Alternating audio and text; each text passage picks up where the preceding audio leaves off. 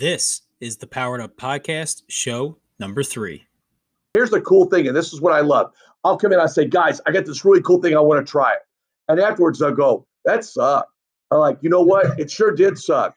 But you know what? We tried it. So we just won't do it again, right? And then we'll do something new, and they'll go, that was really cool. I like that. And I'm like, me too. Let's do it again. That was fun. And so then your kids they're not a passive participant in your class. They're active. They're engaged.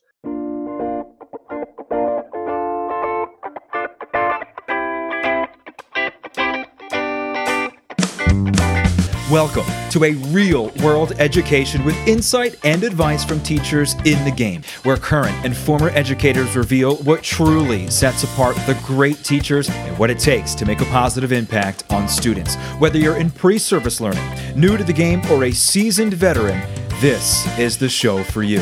You'll leave feeling inspired to take action because we are powering education by empowering you.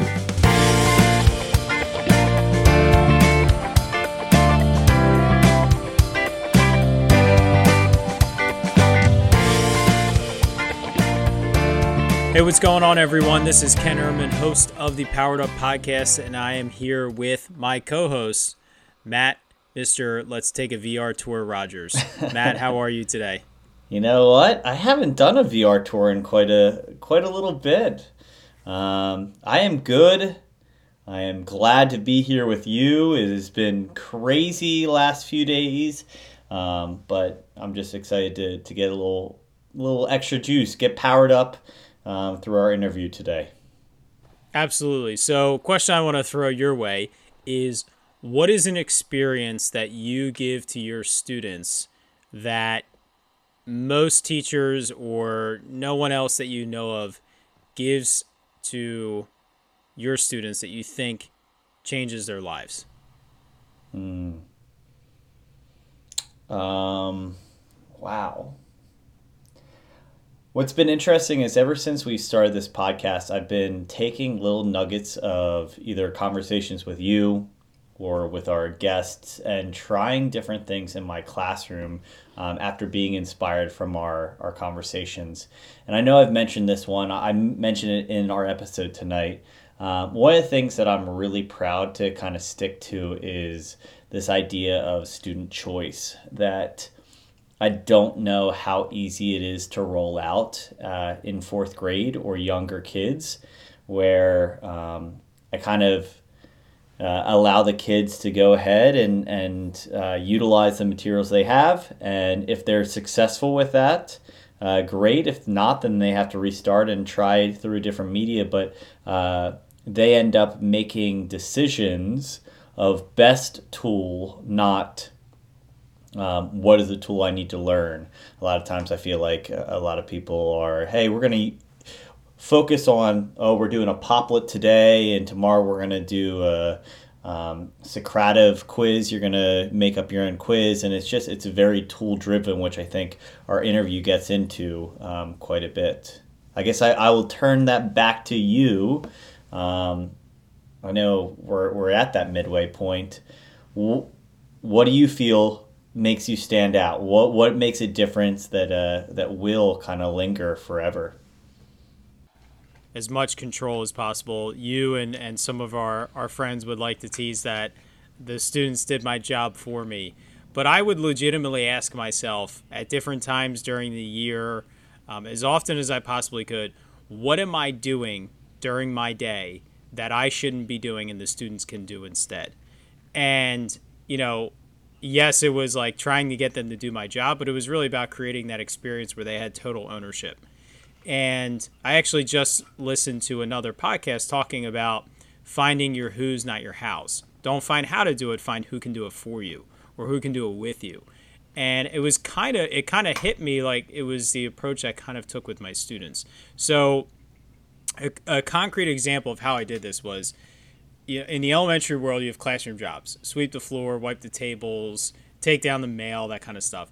I was terrible at remembering to get the kids to do it. I had charts, I had all the different things, and one, I was bad at doing it, and two, I didn't want to do it. I wanted to plan lessons. I wanted to plan projects. I wanted to focus on classroom.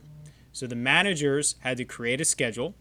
They had to make sure all the jobs were done. If the jobs weren't done, I went to the manager. I didn't look at the schedule. I went to the manager. And then students signed up to say, I want to be floor sweeper, I want to be table wiper at lunch, that kind of stuff. And they could have as many jobs as they wanted. So they would earn Ehrman dollars. The managers would get a salary, standard every week. And the individual jobs, they would get $1 per job. And I had kids that actually out-earned managers because they worked so much during the day. And we would just do like a silly auction at winter break, and at the end of the year, I'd spend $40 at Walmart, buy a bunch of junk, and they would just bid all their money on it. They could save their money in the first auction and save it for the end of the year.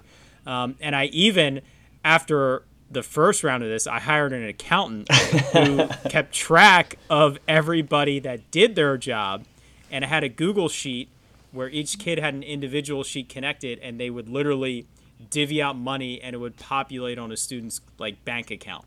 So it was just an example of how I took something that wasn't necessary for me to do. I did not go to college to give out classroom jobs, and my district did not hire me to control that.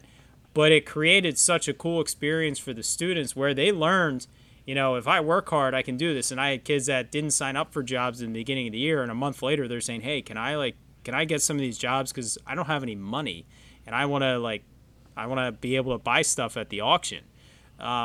So that specifically, I've never really heard of many other teachers doing that. But it's just kind of a snapshot of how I really tried to create that student-centered experience. And I can honestly say I hired, and I never looked at it again. I was hoping you said you created some buy-in with that activity, but that's a bad pun. Oh well. I think realistically that's an awesome way, and I think one of the things that we would hear frequently, you do jokingly make it seem like you do minimal work. In reality, it allows you to focus on what you are really passionate about doing, and luckily what you're passionate about doing is what's most important that's going on in the classroom.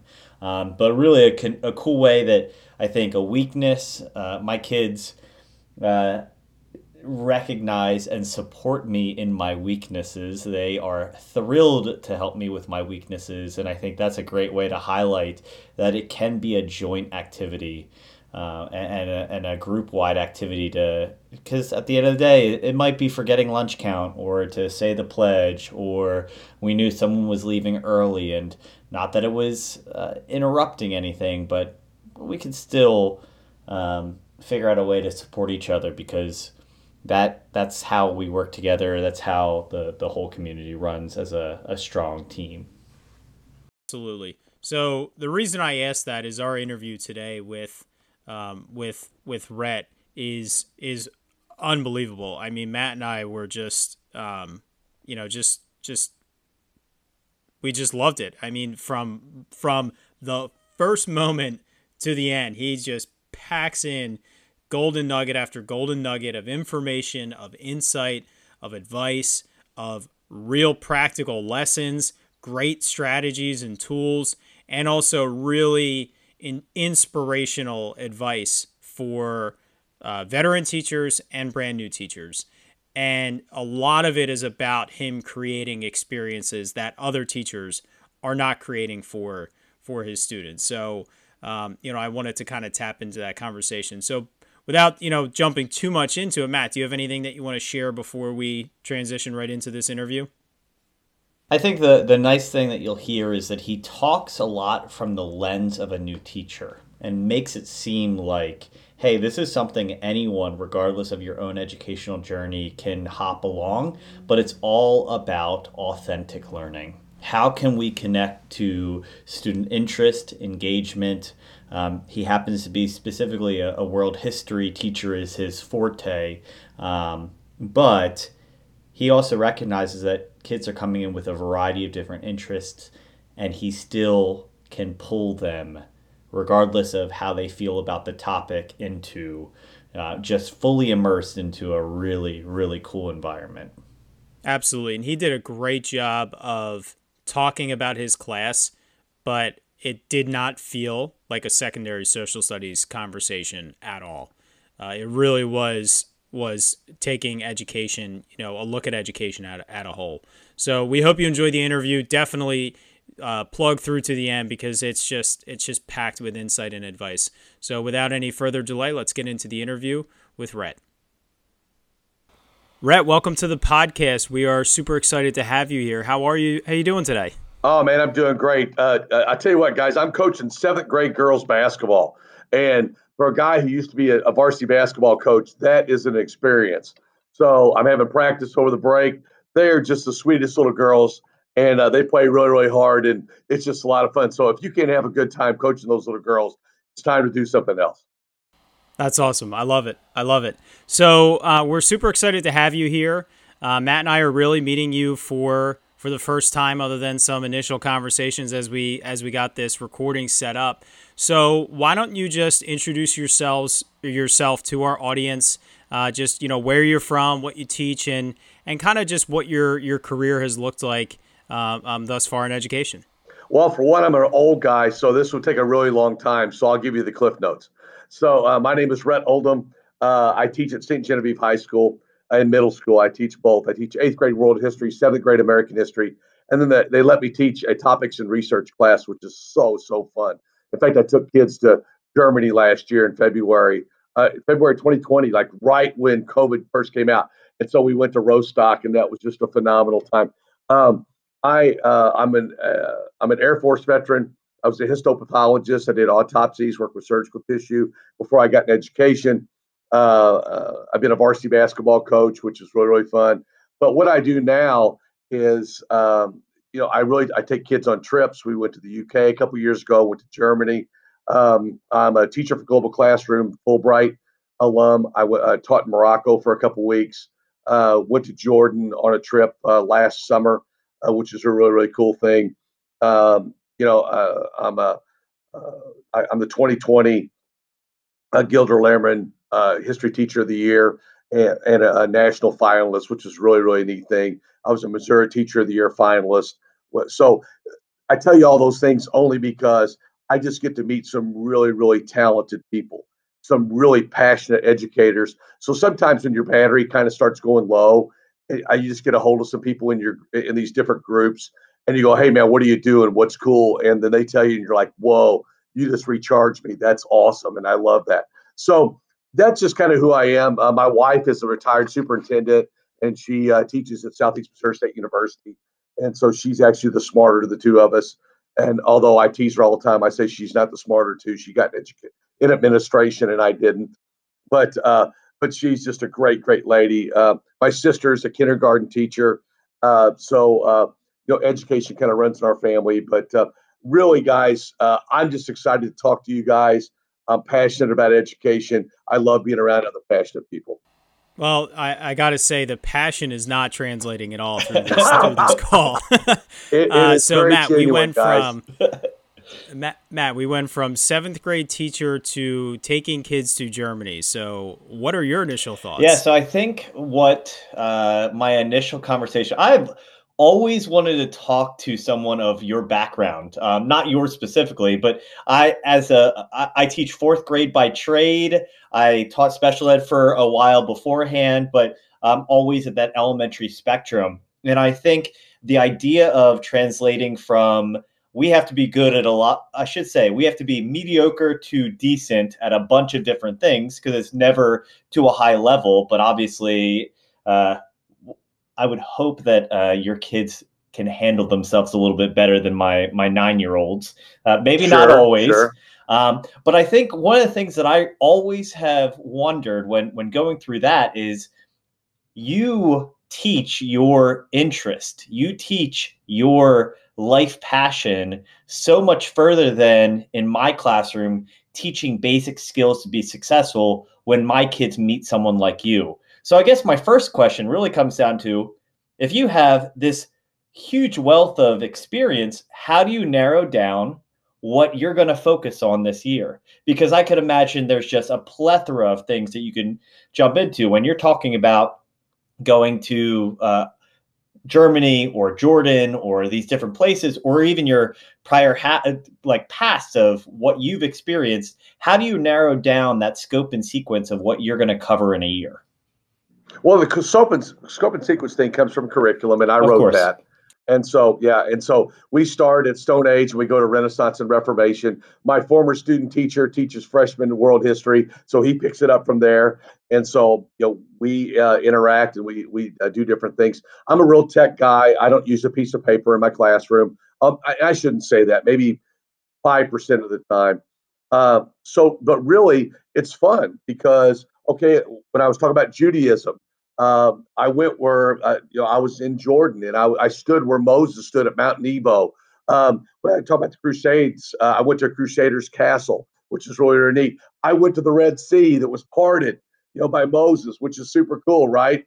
I went to Jerash and Volubius, which are Roman settlements in Morocco and in Jordan. I've been to Hadrian's Wall in the UK, and so and I don't show vacation pictures all the time, but I show them. I'm like, hey man, these are the places you can go to. Which is a quick side note, Matt. We were in class, and I go, what happens if I could take you to Europe for $1,200? How many of you guys would go? And they go, oh, you can't do that. I'm like, you watch. So we flew to London. We took the train to Chicago, flew to London. They stayed with host families. They went to school in the UK. And then those kids came over. We went to Stonehenge for free, went to Salisbury Cathedral. We did a day trip at London. I mean, it was just amazing. And it just started with a conversation at my classroom. I go, hey, guys, who wants to go? I'll put it together. And that's how we did it. Man, does that sound like realistically the ultimate teaching dream, right? Sure. The ignited passion of students in your classroom that one conversation turns into a life-altering experience. And that's Matt, what I we got try one to go better than for. that. So, Matt, check this out. So we were in class. This is 5 years ago, and we were looking at. They were having to do a video game about jousting during the Middle Ages, and so this one kid goes, "Wouldn't it be cool if we could do jousting here?" And I go, "Yeah, let's do it." So it's called the rolly chair joust. We go in the gym. We put shoulder pads on, a hockey helmet. All right. I made joust out of PVC pipe. I wrapped it, and we put a tennis ball at the end, and then you have mushers, and then bam, you try to knock people off. And I got video on my website. Kids just loved it, and that kid was like, "Hey, you did that because I said something." I go, "Yeah, it was a great idea. Why wouldn't I run with it?" And it's so what happens in my class is I love my kids, and they have cool ideas, and we bounce it off each other. And my class is rapid fire, and so they come in my class and they know we're going to get going, and they have a blast, and I do too. So I'd really like I already have like 6 suitcases that I want to unpack. I feel like, but I want to hit on this one that we're talking about right now, because I have done the same thing, where a great idea comes along, whether it's from a student. Hopefully it is. Usually is. Sometimes it's 3 a.m. I wake up and I think of it. Whatever the case is, and you just go for it. You try it because like you said, you love your kids. You think it's going to be a great experience. And maybe you'll have other teachers that say, well, are they really learning? Or maybe you're even questioning yourself, like, if I do this, am I going to hit the curriculum objectives and those expectations and those learning goals? How do you see, the conversation of the student experience being so valuable, that I want to talk about that. But before we even get to that, because that's so important, what do you actually see in terms of results of student understanding in terms of your curriculum knowledge when you create these experiences related to the curriculum?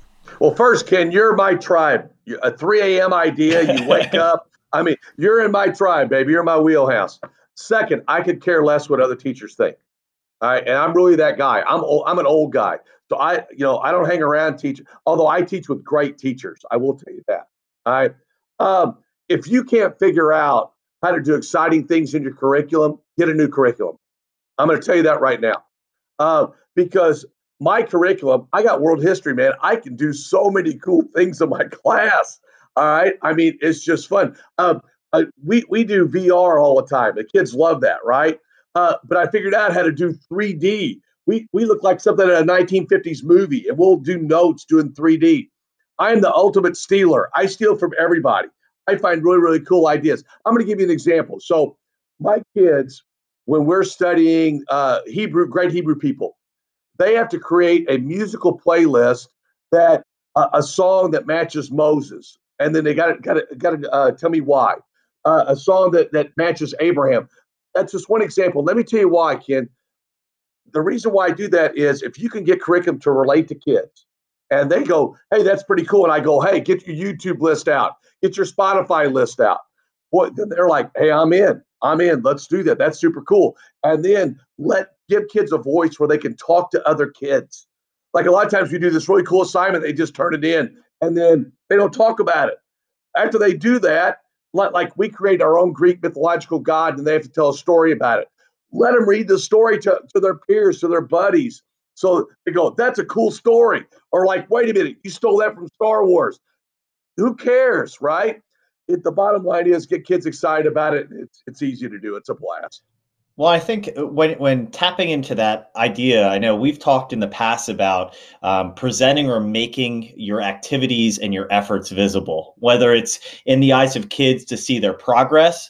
But in this case that you're bringing up, the idea of, hey, I'm putting this experience in front of other kids, the amount of intrinsic motivation that comes out of that is so much beyond just turning it in for you, right? Right? Like, the idea of my peers are going to see this, and whether it's, I don't want to use peer pressure, but there's an element of, hey, I'm in a performance and I want to really knock my classmates' socks off way more than my teacher or the grade. And I'm sure that you get tons of better quality material because of that added level of kind of focus. So kind of jumping off that element, you mentioned using technology heavily in your classroom. I kind of want to go towards the beginning of your school year, and Ken, feel free to jump in. Obviously, kids are coming in and they have a preconceived notion of what they feel about world history. How do you start to navigate your year to get them on board? Because I'm sure once they're on board, then you have a ton of student choice. What is the beginning of your year? And that may be your student teacher that's giving prerequisites as well, your old student teacher that's kind of the warm-up class. But tell us about the beginning of the year that makes the rest of the year successful. Well, I don't know if you guys see, but I use alternative seating. So I got couches, I got high top tables. All right. And I just tell kids, sit where you want. And then I have a picture of my classroom on Google Draw, and they got to take a picture of themselves and put their name on there in there. And I say, if you can handle it, you can sit here. That's how I start my class. All right. I don't send kids to the office. I just say, hey, I'm going to treat you like an adult. I'm going to treat you like, I don't care if you're in 8th grade, but I'm going to treat you like that I respect you and I'm good and I like you and let's have a good time. All right. And I got to find that niche. We talk a lot about goals. I'm a big Carol Dweck fan. Growth mindset. I'm big on that. We talk about goals. I'm a big grit guy. Angela Duckworth. We talk about that, and that's what we talk about the first 2 or 3 days of school.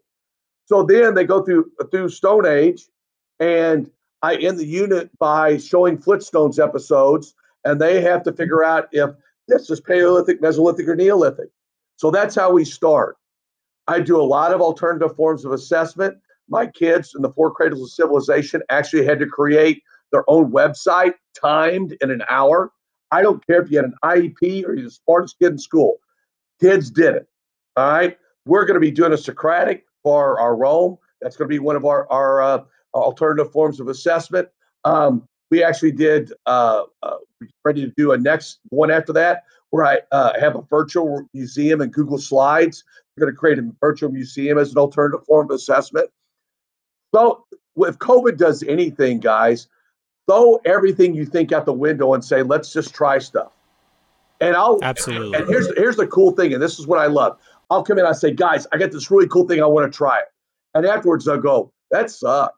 I'm like, you know what? It sure did suck. But you know what? We tried it. So we just won't do it again, right? And then we'll do something new and they'll go, that was really cool. I like that. And I'm like, me too. Let's do it again. That was fun. And so then your kids they're not a passive participant in your class. They're active. They're engaged. Who's that guy in the Gamify guy? Like his whole thing. I can't think of that guy's name. It's like to teach like a pirate people. Absolutely. Dave Burgess is Teach Like a Pirate. Okay, Dave Burgess, but then there's a guy with him, and he gamifies his entire classroom. All right. And those guys kind of go too far. I still kind of like some of my fun stuff within a context because I'm a big backwards design guy. We figure out what our test is, what our objectives are, then break down the lessons that way. So I know I'm giving you a really long answer, but what I'm telling you is it's all part of this framework of, hey, we got stuff we got to learn, but let's have fun within the framework. Absolutely. And I've, there have been times where I'll tell the kids kind of the same thing, like, we're going to try this project. You're my guinea pigs. And I'll say, do you remember the project, blank that we did a couple months ago? And they say, yeah, that was awesome. I said, well, there was a point where I said to my class 3 years ago, hey, we're going to try this. And then I'll say, do you remember this project, this other one, blah, blah, blah. And the kids will go, no, you didn't do that with us. I said, yeah, because that one was a disaster and I never did it again. So it's going to be one of these two. The kids are either going to do it next year or they're not. Yeah. And what you said about the alternative seating right now, you might be thinking like, I can't do that. And let's put COVID aside. It's going to end at some point. I, for a long time, was really focused on a student-centered classroom, establishing that rapport from day one. And 1 year I emptied teaching fifth grade, I emptied my classroom. And the kids came into a pile of desks and chairs. I didn't set anything up. And we spent the first week designing our room. Oh, pretty cool. I was amazed at how the physical space really emphasized the message that I had tried to deliver for so many years from the moment they walked in. And, really thinking about the physical design of your classroom does have a huge impact because you've already set the tone before you've even spoken your first word. So, I love that you're doing that. When you were talking about some of your project ideas of these activities that you're doing with your students, a lot of times when I talk with teachers about this, they'll say, well, I don't have time to get to that. The unit runs longer than I needed to, or I don't have time to get to that. And I try to help them understand it's not about getting to that. It's about doing that to teach them. So can you give us kind of a concrete example of how instead of getting to the fun project, you use that fun, exciting, engaging project to teach the unit? Well, I call it speed dating history. And for some reason, we decided that's what we're going to do in education is, okay, you have 2 days for Egypt. Well, shut up. I don't want to hear that. That's fun. Why would I want to speed date that? You got 4 days for Rome. Are you kidding me? I could teach a whole semester on that. You mean to tell me you only give me a week for Renaissance and Reformation? No way, man. That's awesome. So let me give you some examples. So one of the cool things we do in our Reformation unit is I teach church architecture. All right, and we look at Romanesque and Gothic and early Christian and Baroque and Byzantine, and we break all this down. And so what we do then is I say you're going to create your own church. And then we look at all these great churches all over the world. And then they go, oh my gosh, that's really cool. I love that. I love it. And then we go down to the Catholic church down the street. And then it's a neo-Gothic. And they have to go in that church and they have to identify Gothic points of that church. And then the priest comes out. He's a super cool dude. And he has a relic of St. Genevieve. He has a relic of Joan of Arc. All right. And he starts talking about it. And my kids are like, whoa, this is super cool. And so that's just one example of where I say, okay, let's integrate this to where then they go, well, what's up with all these churches? Why is there Baroque and Gothic? And I'm like, well, because of the Reformation and the Counter-Reformation, and we talk about it. So that's just one example, but I could give you guys 1,000. So kind of playing off this idea, and not we are recording this the day, I believe, at least for us, before the holiday break is when we're recording. I know this will come out a little bit later, but I am feeling exhausted by my school year, and to hear your excitement, even going into a break, you can just tell how passionate you are about teaching.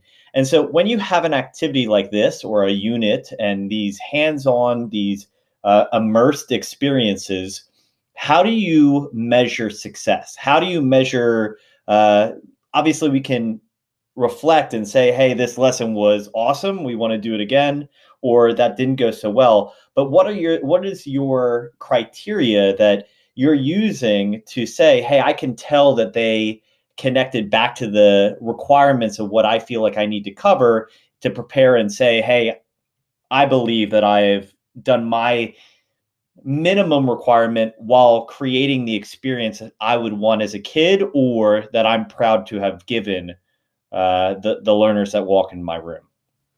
Well, I had a principal, my principal before the one I have now, who's really good, by the way, but the guy before him said about teacher evaluations. And that's what I did my dissertation on. All right, about teacher evaluations that are effect on teacher morale.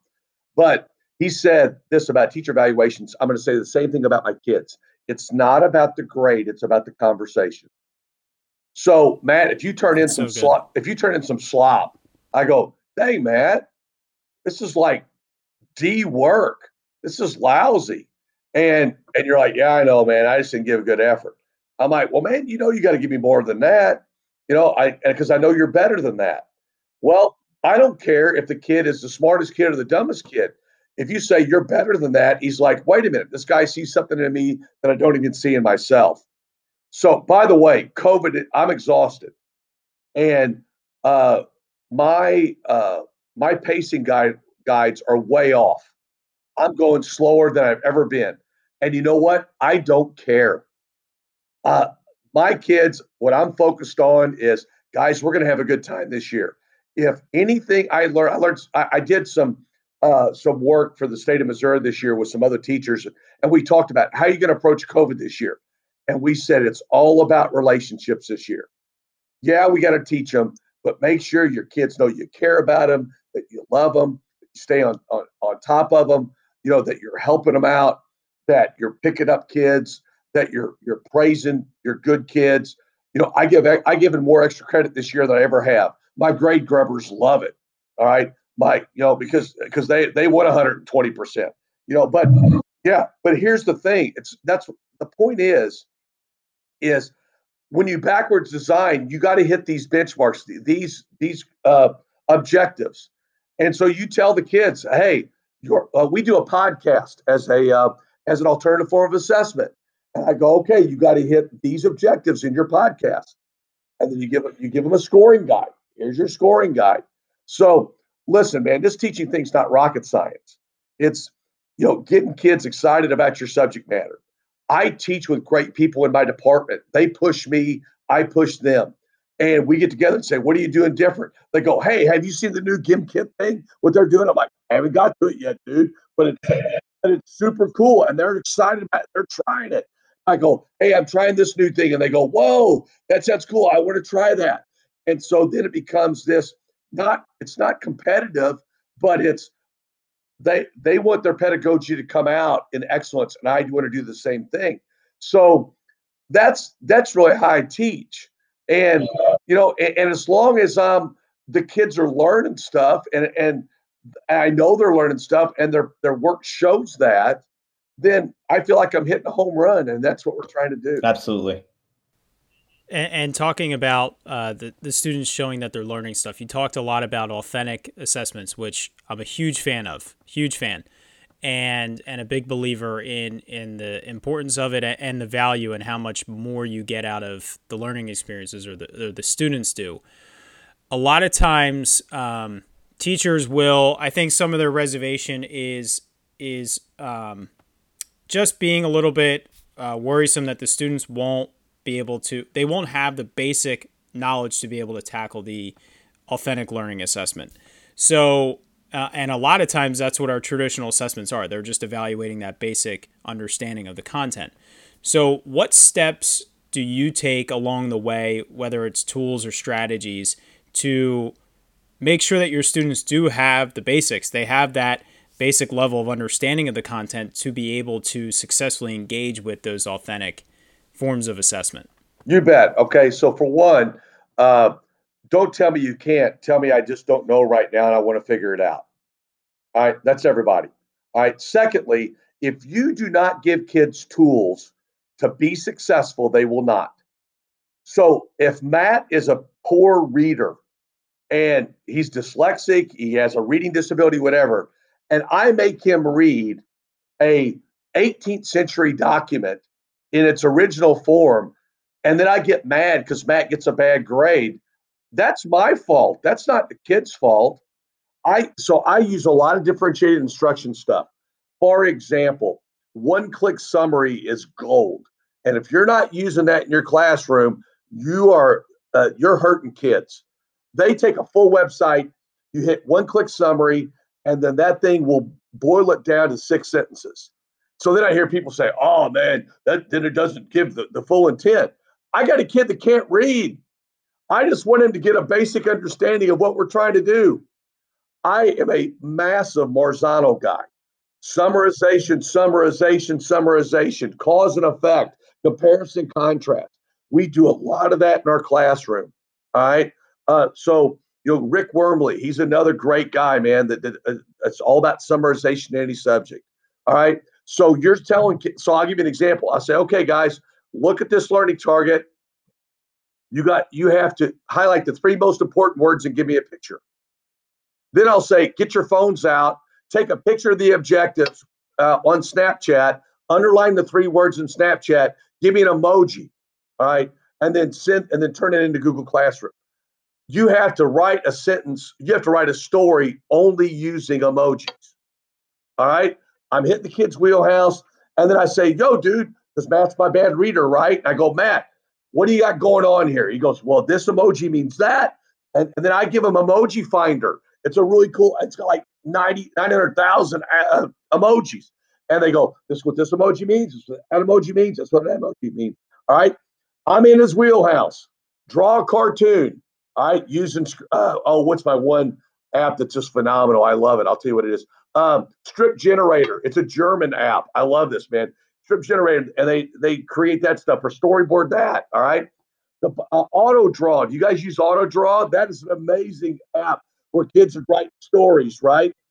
The bottom line is this: give kids tools, all right, and say, listen, every kid is smart. I tell every kid, don't tell me you're dumb. That just tells me you're being lazy. Don't tell me you're being dumb. Tell me I'm going to find a way to learn this. Even if you don't like history, show me you're smart. And you never tell a kid they're smart. You tell them you have given great effort. I say that, I don't care, 1,000,000 times a year. That was awesome effort. All right. So effort gives good grades, not intelligence. That's so good. It is. So can I take a route a little bit different? I think so you call yourself, we'll call you wise and experienced in education. I'm an old guy. Yeah. With that being said, I think the big fear for younger teachers is they are hyped up on experience, this authentic assessments, this learn through being a part of the environment as much as possible. But the barrier becomes maybe what they think are self-created limitations. What is my administration going to think? What am I required to do? I can more connect what I'm doing to kind of assessment anchors and standards if I just say, oh, I'm going to read this standard and try and teach it today. So what is the environment maybe that you have fostered in your own building to allow you to feel comfortable? Because you said that it doesn't necessarily matter how other people feel about you because you're doing what you think is best for kids, but there also has to be something you created. Obviously, you've been successful and been acknowledged for your successes, but there's a reason and ways behind and methods behind what you've done that has loosened up and created some flexibility for you to make the classroom that you want it to be? Okay, that's a great question. And if I'm talking to young teachers right now, I'd say a couple things. One, know your community. All right. Yeah, like for instance, we right now we're talking to kids from Italy, and I let my kids and we exchange Instagram and Snapchat addresses. We did that with Croatia earlier in the year. We did it with Turkey. We'll do it with 12 different countries throughout the year, where kids are talking to kids our same age group. There's a great program called the Transatlantic Educator Dialogue. It's called TED out of the University of Illinois, and I'm an alum of that. And I met some really cool teachers there. I've met teachers all over the world. My community is we're the oldest community west of the Mississippi. All right. Our downtown's a national park, real French heritage. So they love that. All right. I know my community. Secondly, your admin has to be allow you some rope. All right. And your admin, they say, listen, I don't want that. So you may have to stay in a certain lane. And you can fight that, but it just means you're in the wrong place. All right. So I would say that first. You got to know your community. You got to know your admin. Third, now so what happened in my department is there were some really, really creative people. We had friction early, all right, because what their creativity was and mine were just different. Well, once we figured out after a year or two that, hey, wait a minute, we're all trying to do the same thing. And so let's just figure out how to do it our way and acknowledge that. Well, I've been here 7 years. So if you think the first year you're going to come in and change culture and climate in your school, you're going to get fired. All right. You're going to have to figure out, okay, I'm going to teach the way I want to teach in the context of the culture and climate of my school, the culture and climate of my community, the culture and climate of my admin. So all of those things. Well, when I found out that there was all these creative and innovative people around me, I was like, yeah, I'm in my tribe. And so I went for it. And I know sometimes it doesn't come off great and I might make some people mad, but at the end of the day, they were like, you know what, that's cool. I want to elevate my classroom. And I go, wait a minute, you're elevating. I better stay up. I better not have a slack off year. And so then it creates this natural creative environment where everybody's wanting to do these cool things. And so you got to find your tribe. And sometimes it just means you got to talk to teachers in other districts, other places in the world. Because, man, I'll tell you something else. And Ken, you got to remember this. We are the worst networkers in the world. Teachers are. We're horrible networkers. So you got to, if you have all this creative juices, find other people that are creative.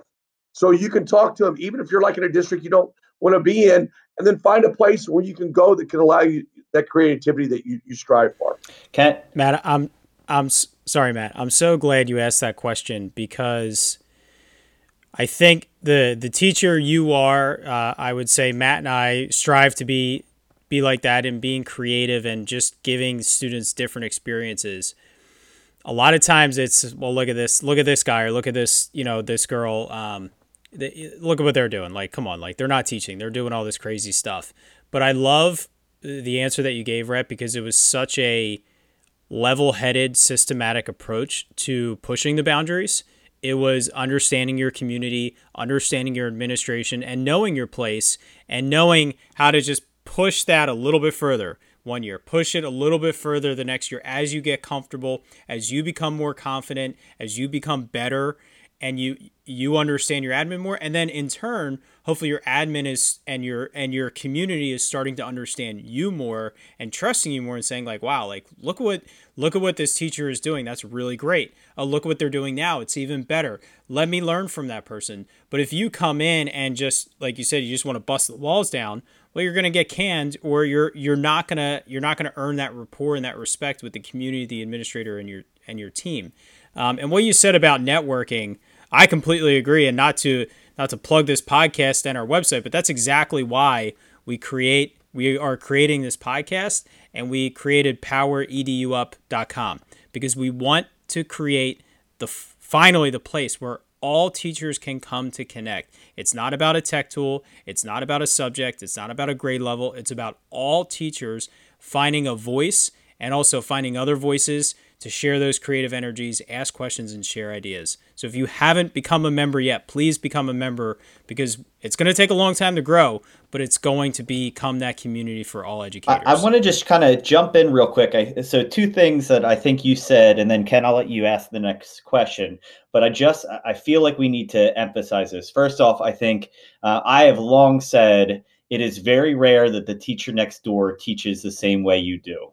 And it's even difficult for someone that's progressive to find someone else, you find your tribe. It's difficult in a lot of our school environments, to find someone that is willing to handle things in the way you are that can be constructive, but also to be in the same grade level or place in life to be putting that energy in. So to use a PLN or like Ken was saying, reaching out and finding, and I think we'll get into this in a little bit, how you get some inspiration is a huge portion. The other thing that I have to point out, I have never considered community. And for you to point, it's not that I haven't considered, because I teach in Amish Lancaster County, Pennsylvania. So heart of the German Mennonite and Amish, very touristy, but rooted in their deep family values. I grew up right outside of Philadelphia, totally different. And so I brought some of my tendencies, my Will Smith, West Philadelphia style, to a very conservative Lancaster County. And that's a bit of a stretch. Okay, the suburbs. But if you keep on going down. Maybe Carlton, huh, Matt? Yeah. No, man. That being said, if you get past Darby and you get to where I grew up. But sure. That being the case, the community is so huge. And I think that admin, when they get to that position, they have to recognize community, because they are the liaison between school and the students, the teachers and faculty, and making the community happy. A lot of times I feel like in my role, all I'm concerned about is, the kids came and they are fed and they're awake so that I can do my job, and I kind of tune out that community. Obviously, we're reaching out to parents, and not to make me sound like a bad teacher, there's way more consideration. But early on, my focus was curriculum and when it's showtime.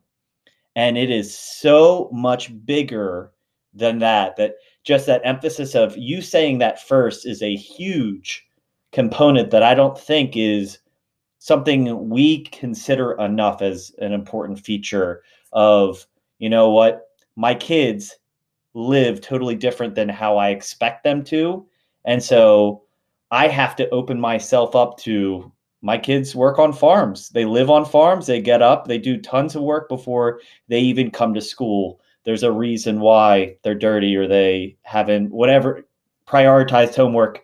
They're working people. So I just thought it was a really interesting point that I wanted to bring up, and as well as kind of reaching out and finding that inspiration. Because like you said, when you push those boundaries little by little, I always try to make the 5th grade teacher's year a little bit harder each year. If I do a really good job in 4th grade, that means my kids are more prepared for deeper level thinking, higher quality conversations, their integration of technology.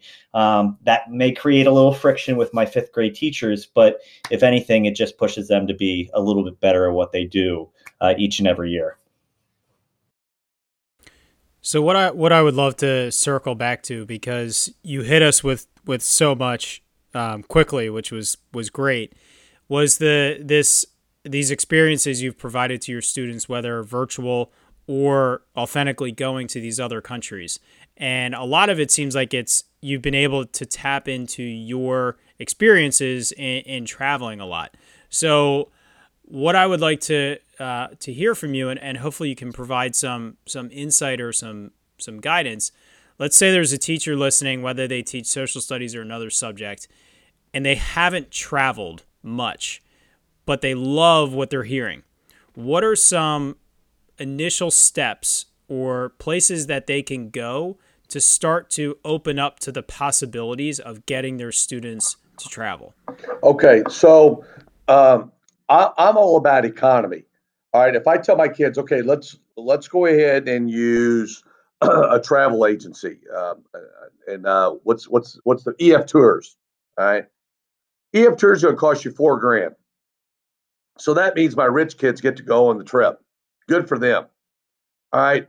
What I want is the kid who's being raised by two grandmas that scrunch some money together and say, hey, yeah, we can do 1,400 bucks. All right. So that's what I'm looking for.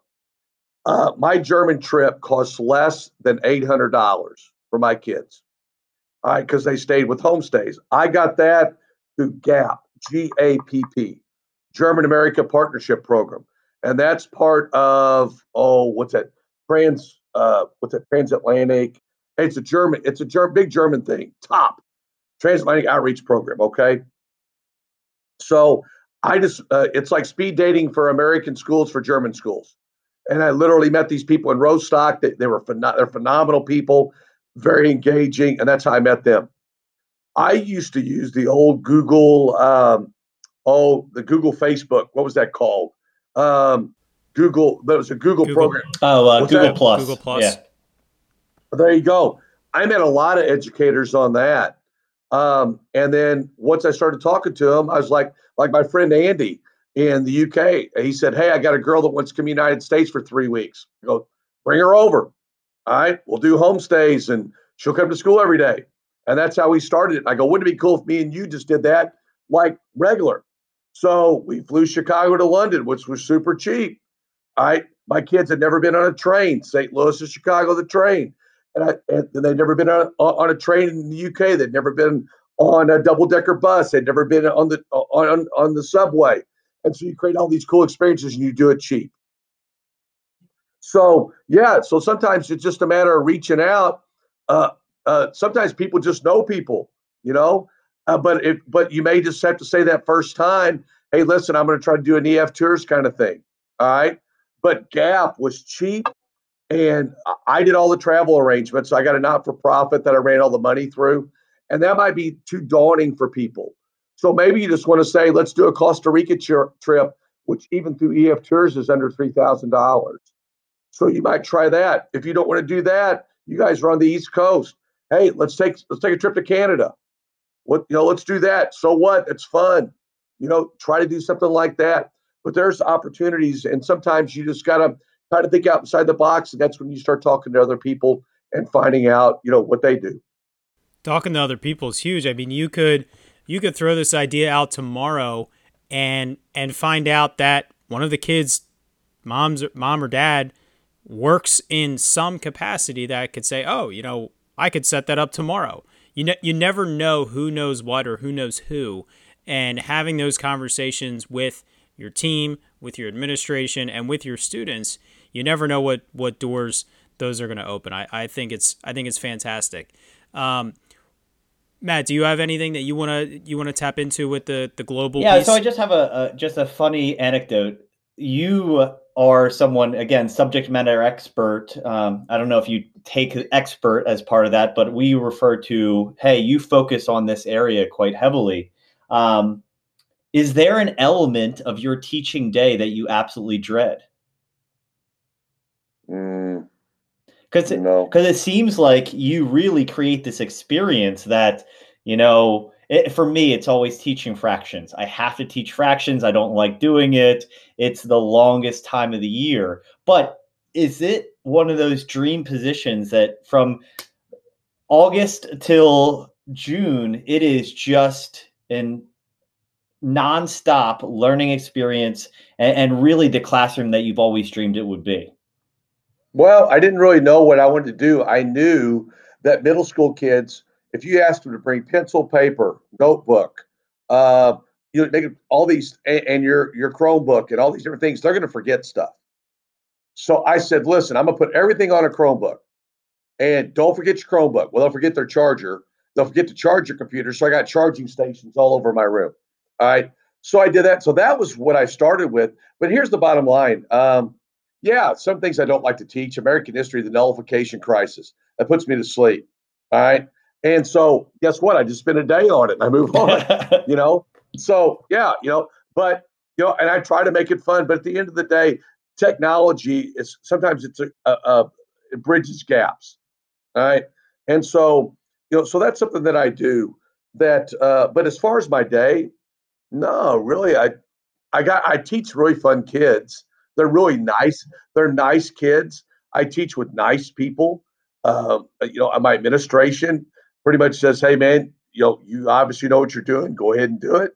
And I don't send kids to the office because, for the most part, I'll say, "Hey, quit acting dumb," and they're like, "Oh, sorry, man, my fault." And then, but here's something else.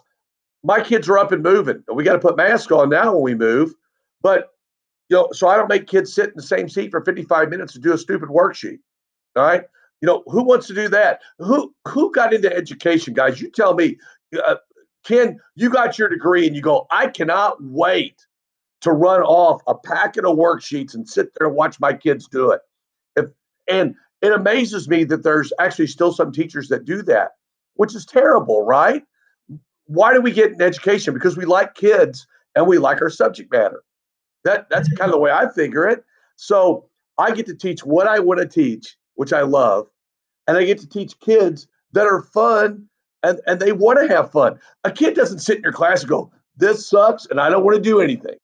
All right. I have kids say, "I hate history," but now being here 7 years, they walk in and say, "Hey, I hear your class is pretty fun." So I've already kind of bridged that gap already where I broke that down.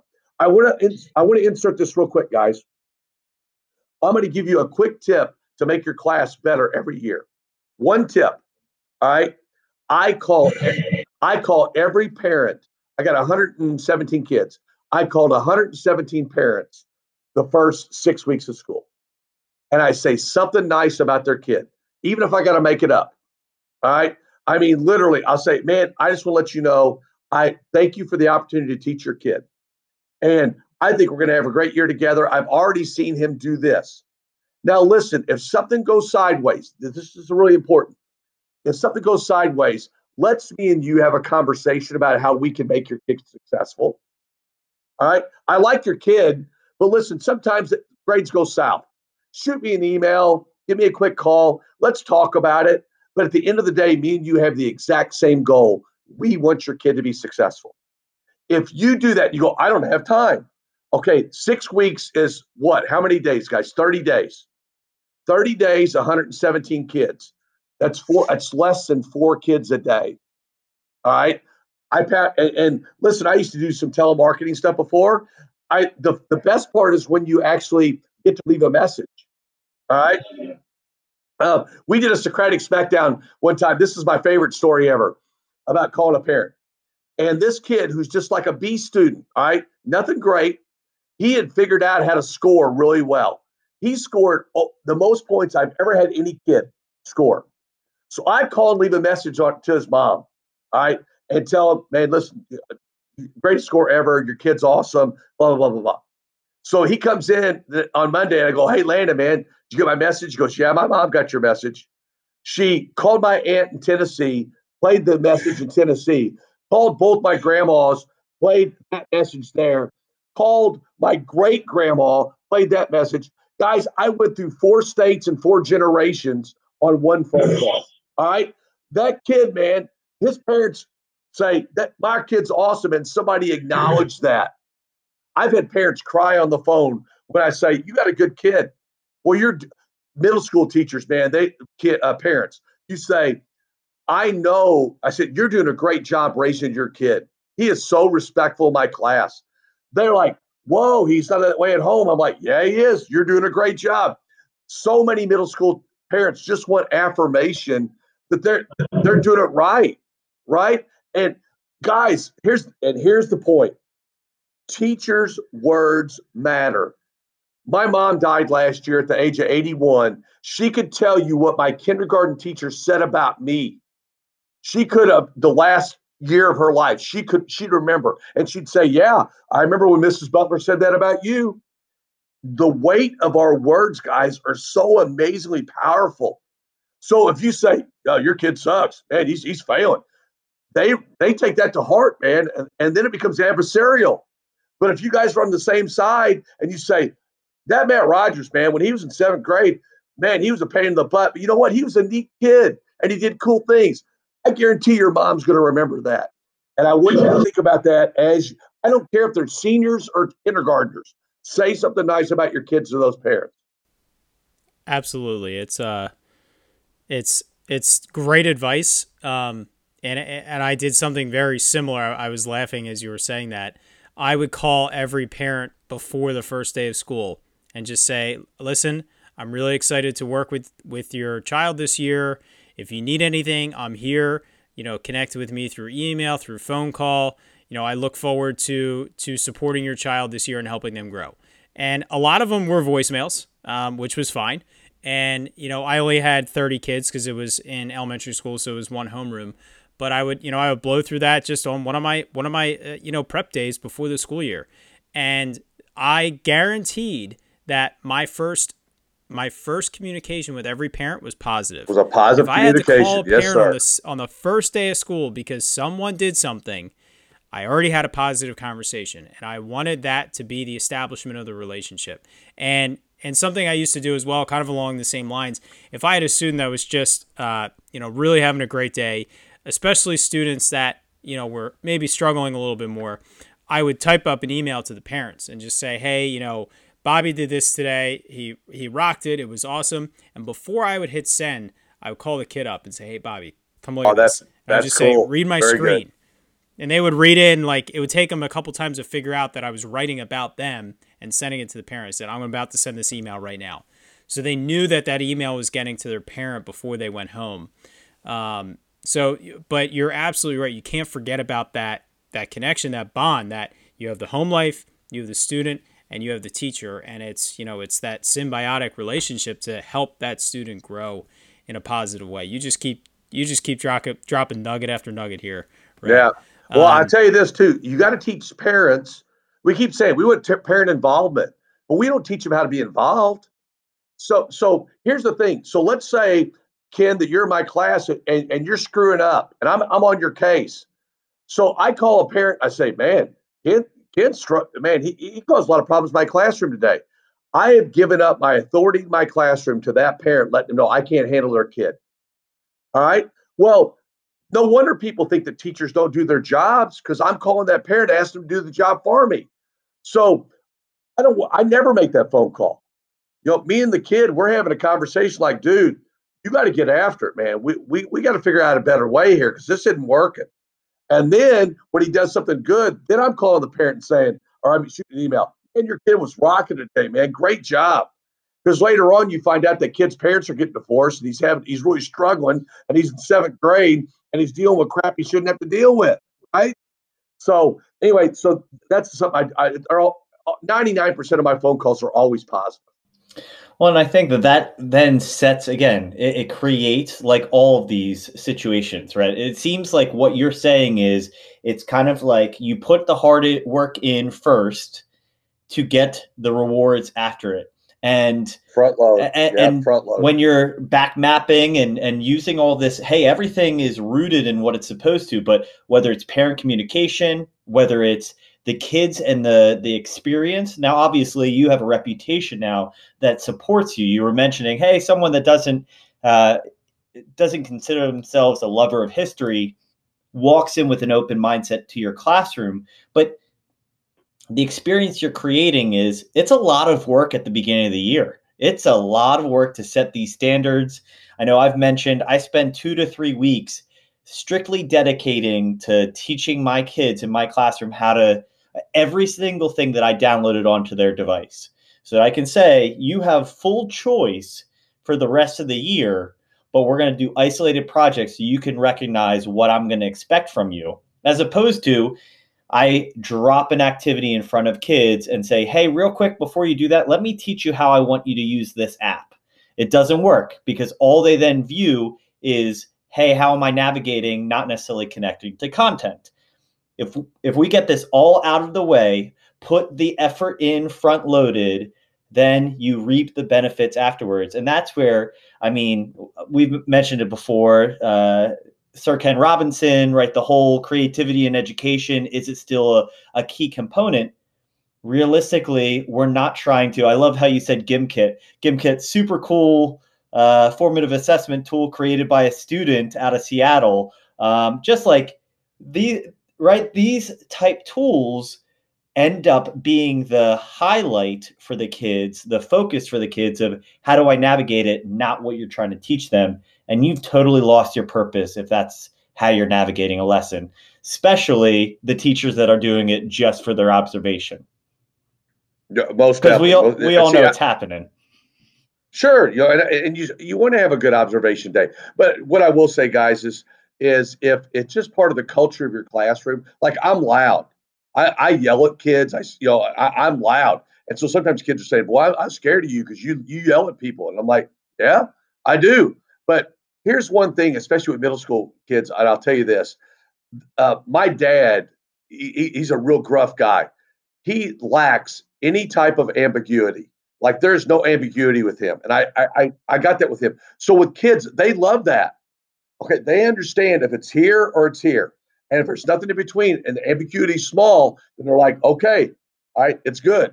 And so they recognize when kids are getting out of their lane, they're like, whoa, dude, you're going to get yelled at here, right? And that's how it is. And so I'm very direct with kids too. And so, but if parents trust you after years of doing that, then it kind of works. But here I will tell you this, and then go ahead and ask your next question. My way is not your way. It's not Ken's way. All right. And guess what? And the teacher who's really, really quiet, one of the best teachers I've ever met, never raised her voice. She was amazing. And kids loved her. And she was great with content. And she was great with student relationships. And we couldn't have been more different. But I recognized that she had greatness in her. And it was very, very different in mine. So I can't be saying, hey, Matt, you better start teaching like me. Ken, you better start teaching like me, because it wouldn't work for you, because it wouldn't be genuine. It's just got to be genuine. And we actually had a conversation in a different episode of being yourself is the best suggestion you can get, right? Rhett, you being yourself so that you can be consistent, right? I had a fourth grader. It was I think the second week of school that said, okay, if I do what I'm supposed to, Mr. Rogers will never be upset with me. If I don't, then Mr. Rogers is going to make sure I know that that he's upset. There are no games. There is nothing. That's how I am as well. Probably a little bit less, with a little bit more kid-friendly vocabulary than obviously a middle school learner. But I think what you're saying there is so true, because we can preach all these great things, but if we don't believe it, if it's not authentic to ourselves, kids see through it, and then you've totally lost your leverage for the rest of the year. It's absolutely got to be authentic. Like you said, you got to be yourself with the right intentions, creating those experiences for students where you want them to learn, you want them to become a better version of themselves.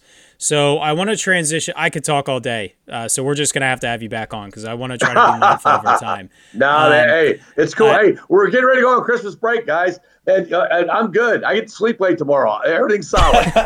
Exactly. So I want to transition into the next portion of our show, where we're gonna take a look at one of your lessons. So far, Matt and I have had awful success with asking our questions. The portion of the episode has been really powerful, but we do have questions that we want to ask you, and I have a feeling that you are going to go right off the rails right away, because you're super passionate, but it'll be a positive way anyway.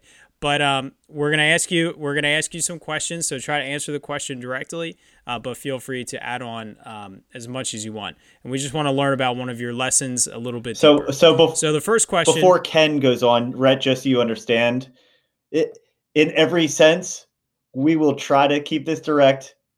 We have never, ever successfully done this, because, again, it's a story. The lesson that you're going to tell us is a story. It's an experience. So feel free to take it in your own way. Absolutely. So first simple question, is it a single lesson, kind of like a single class period, or is it more of a long-term project or unit overview that you're going to take us through? Well, I thought a lot about this, guys. And, I was thinking about, okay, what could I do here? What can I talk to you guys about that, just an individual lesson or something like this. So here's what I'm going to do. All right. I'm going to take you through some backbone stuff, okay? That anybody could just plug and play into their lessons, okay? So this isn't so much a particular lesson or a particular unit, but I'll share these with you guys when we're done with the show, so you can put it on your website. Because I've stole these from a lot of people, okay? Awesome. And came up with my own ideas too. But I am a huge graphic organizer guy. I mean, okay. So I'm going to take you through some graphic organizers that I use that kids just love, that can be their own lessons. Okay. Very cool.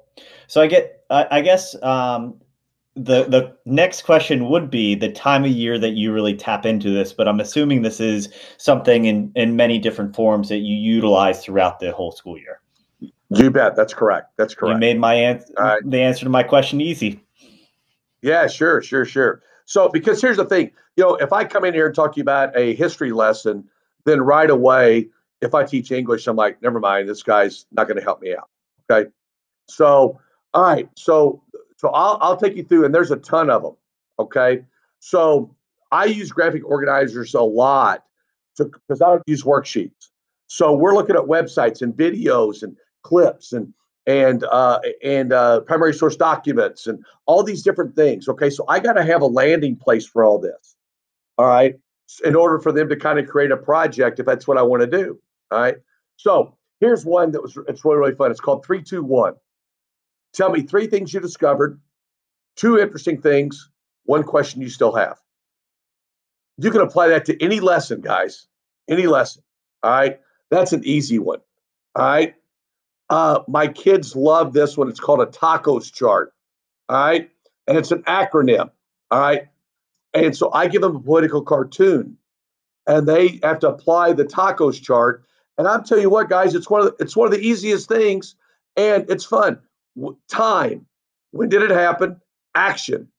All right. What's going on? Caption. What does the cartoon say? Object. What objects are in there? And then summary. Tacos. Right? How easy is that, right? And I'll tell you what, I have high school teachers use this, and they go, it is phenomenal. All right. I talked to you guys about the playlist where you have to pick songs. All right. So I already gave you that one. All right.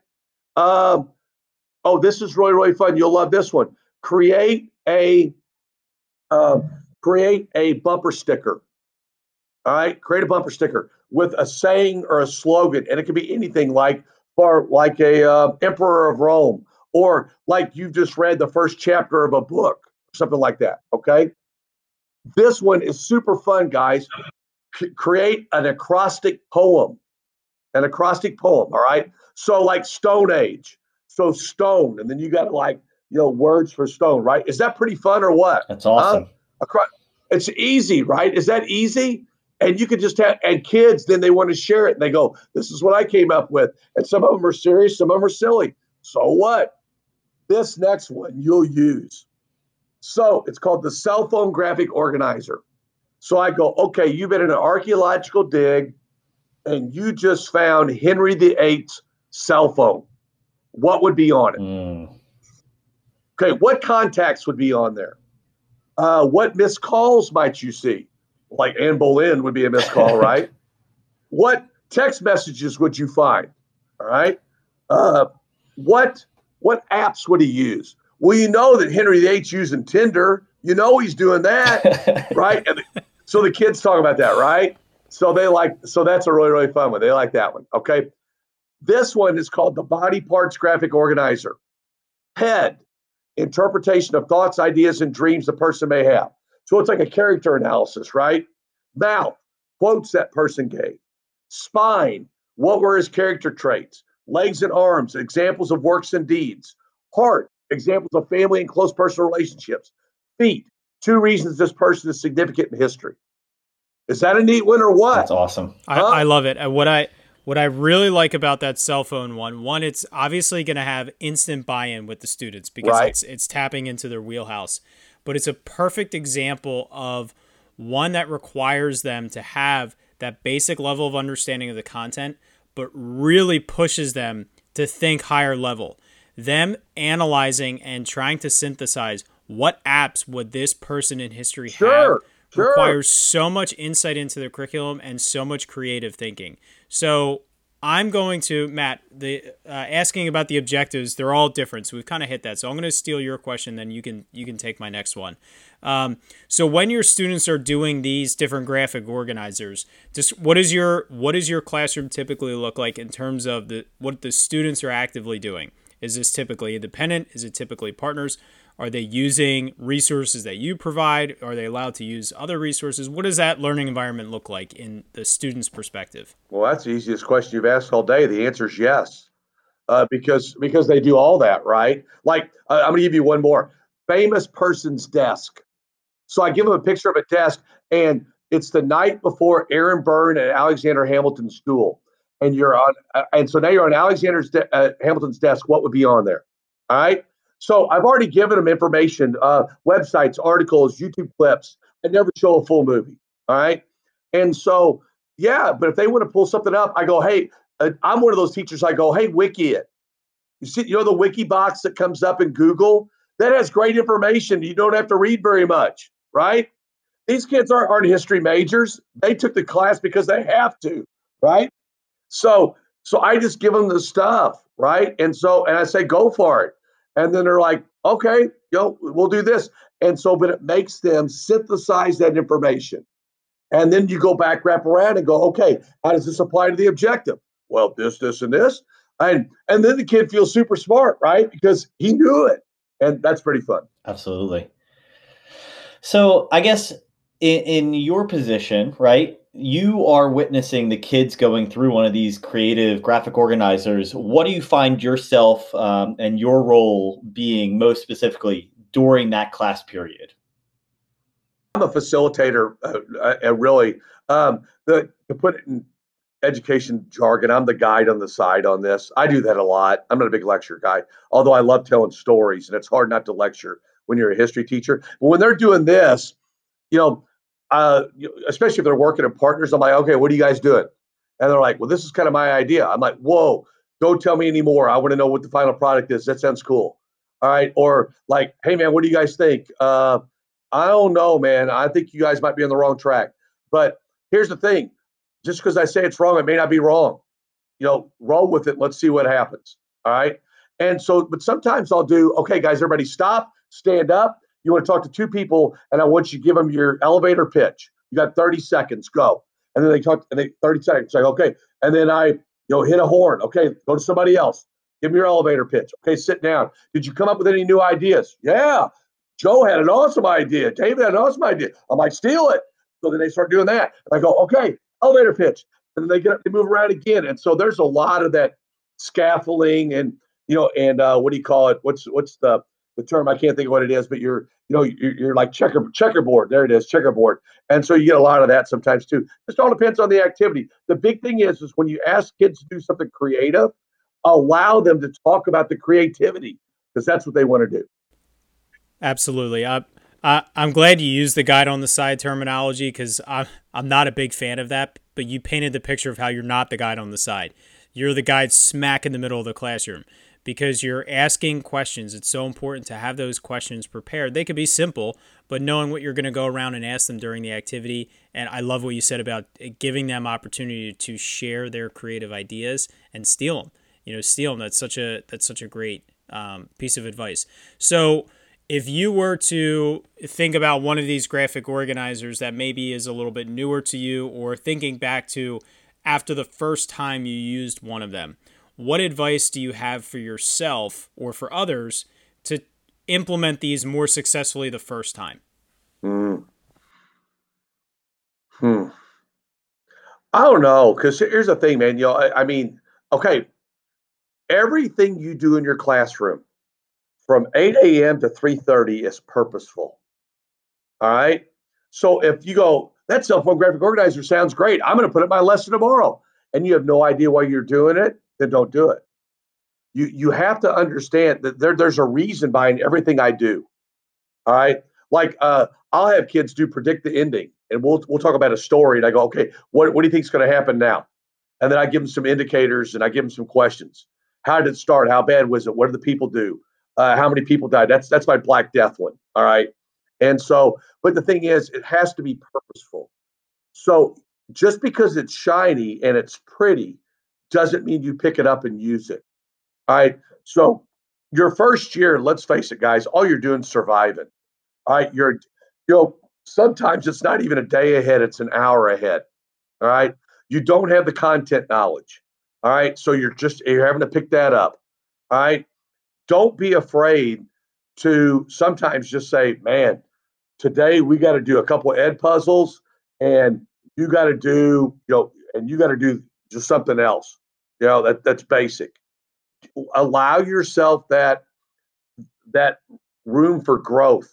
One of the things that's really cool about Google Classroom is it allows you to go back and reuse those lessons the next year.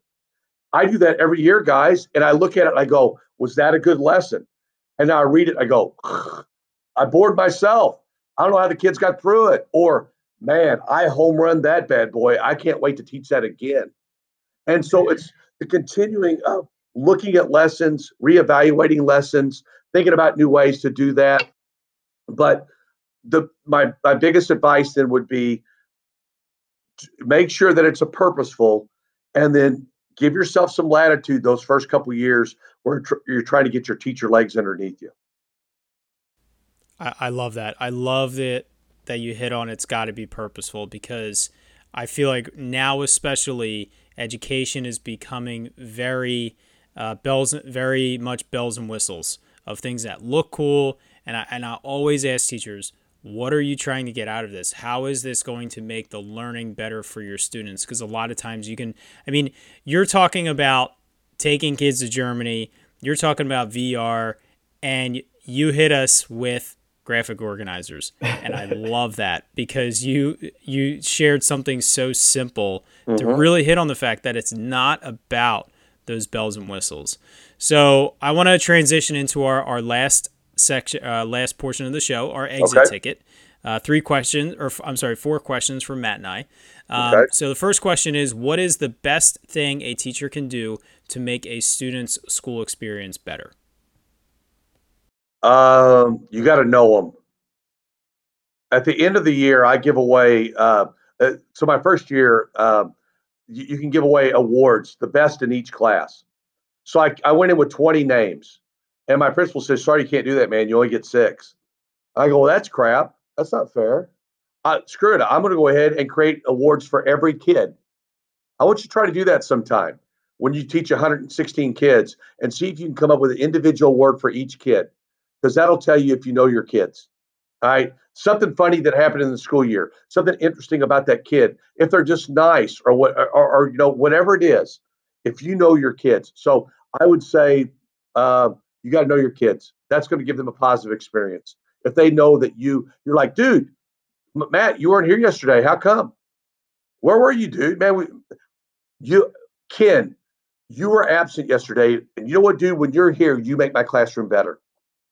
I don't know how many times I've said that to parents, to kids. Man, dude, you make my classroom better, man. When you're not here, that's I notice. All right. So know your kids. There's my answer. Transitioning away from what you share with your kids, and hopefully you can narrow this down. What is the best piece of advice you've received for your own classroom, whether it was from a colleague, maybe a supervisor, or honestly from a kid, that has totally shifted your mindset in how you run your classroom? You know what? I don't know if you guys noticed in my classroom, I got 17 clocks. One of my quotes is, time is the only commodity that cannot be borrowed, bartered, saved, or stolen. Each second means something. So I really believe that. The last couple of years, guys, I've slowed down my class a little bit. All right. I do it at breakneck speed. And sometimes it's really, really fast. And kids say, I can't keep up. I'm like, you'll figure it out. And they eventually do. But I've actually, this year, especially because of COVID, I've really backed that off a lot.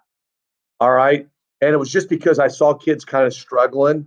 All right. Because if I don't see them every day, they can't get in that rhythm and routine. So I'd say that's probably one thing I can think of. That's great. Next question. We know the school year can go in waves. There's those times of the year, especially conferences, report cards, where things pile up, it becomes very stressful. So when we're in those moments as educators, what is something that we all need to hear that will help us power up in that moment of struggle? Got to have your tribe. If you don't have a network and you're out there on an island by yourself, then that's going to be tough.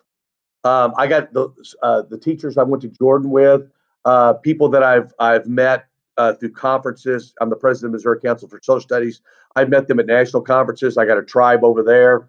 Facebook groups. There's some really good Facebook groups. World history teachers, elementary school teachers, whatever. So I get a hold of my tribe, and I'm like, hey man, what are you guys doing? Tell me something fun. All right. And they're like, I mean, I did this the other day. I'm like, well, that's pretty cool. Or you're like, hey man, this kind of sucked today. And they're like, yeah, I know what you mean, man. That's happened to me too. And sometimes you just want to talk about it. And you're like, you know what? I feel better now. All right.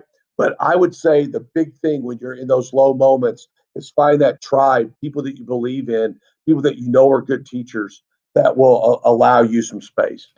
So you make me feel guilty about my, hey, something you don't like to teach question, because you talk about kind of using all of your time wisely and what have you. I think one of the things for our last question realistically is you get more and more information and inspiration from other teachers. I know you opened with that, and to hear you end with that is huge. How can we continue to stay connected with what's going on in your classroom, your experiences? What is the best way for people to be in touch and continue to learn from you?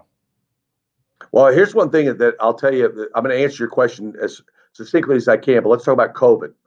Because right now people said, oh man, we're doing all this stuff online, blended learning, man. You got to incorporate all this technology. Guys, this year I'm using less technology than I ever had. Less. All right, because it's about student relationships. This is what COVID's taught me.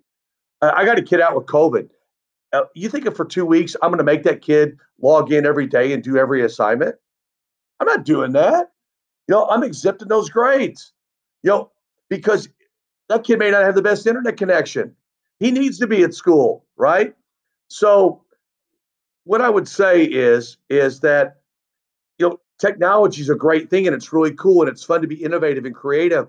But this year, guys, my creativity is with my kids, connecting with those kids. Because right now we're on a hybrid schedule. I see them 2 days a week. All right, man, I got to make sure I'm making connections. That it's important when they're in my classroom that it's fun.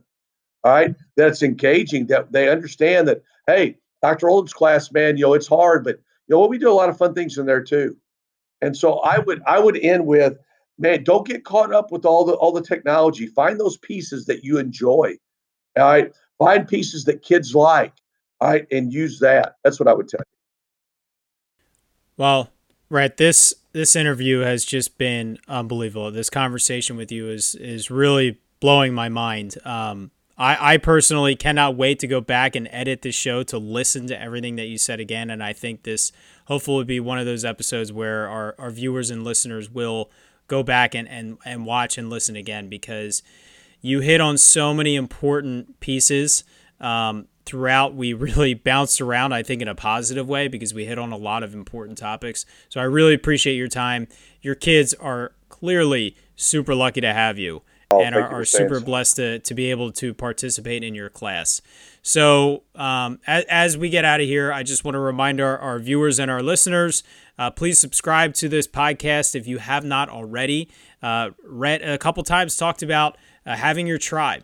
And our tribe is small right now, but we are really trying to grow powereduup.com to be that tribe for every educator. So please become a free member if you haven't already. You can connect with Rhett, Matt, and myself there. You can ask questions and engage in the forums to share your content and share your ideas. Please also follow us on our social media. Everything is Power EDU Up. We love connecting with all educators from wherever, teaching whatever, and working with whoever. So thank you all for listening. This has been an outstanding episode. Rhett, thanks again. We look forward to talking to you soon. And Matt, why don't you take us out of here? As this episode powers down, hopefully we leave you feeling extra powered up today. We'll talk to you soon. And again, Rhett, thanks. Appreciate it. Thank you, guys.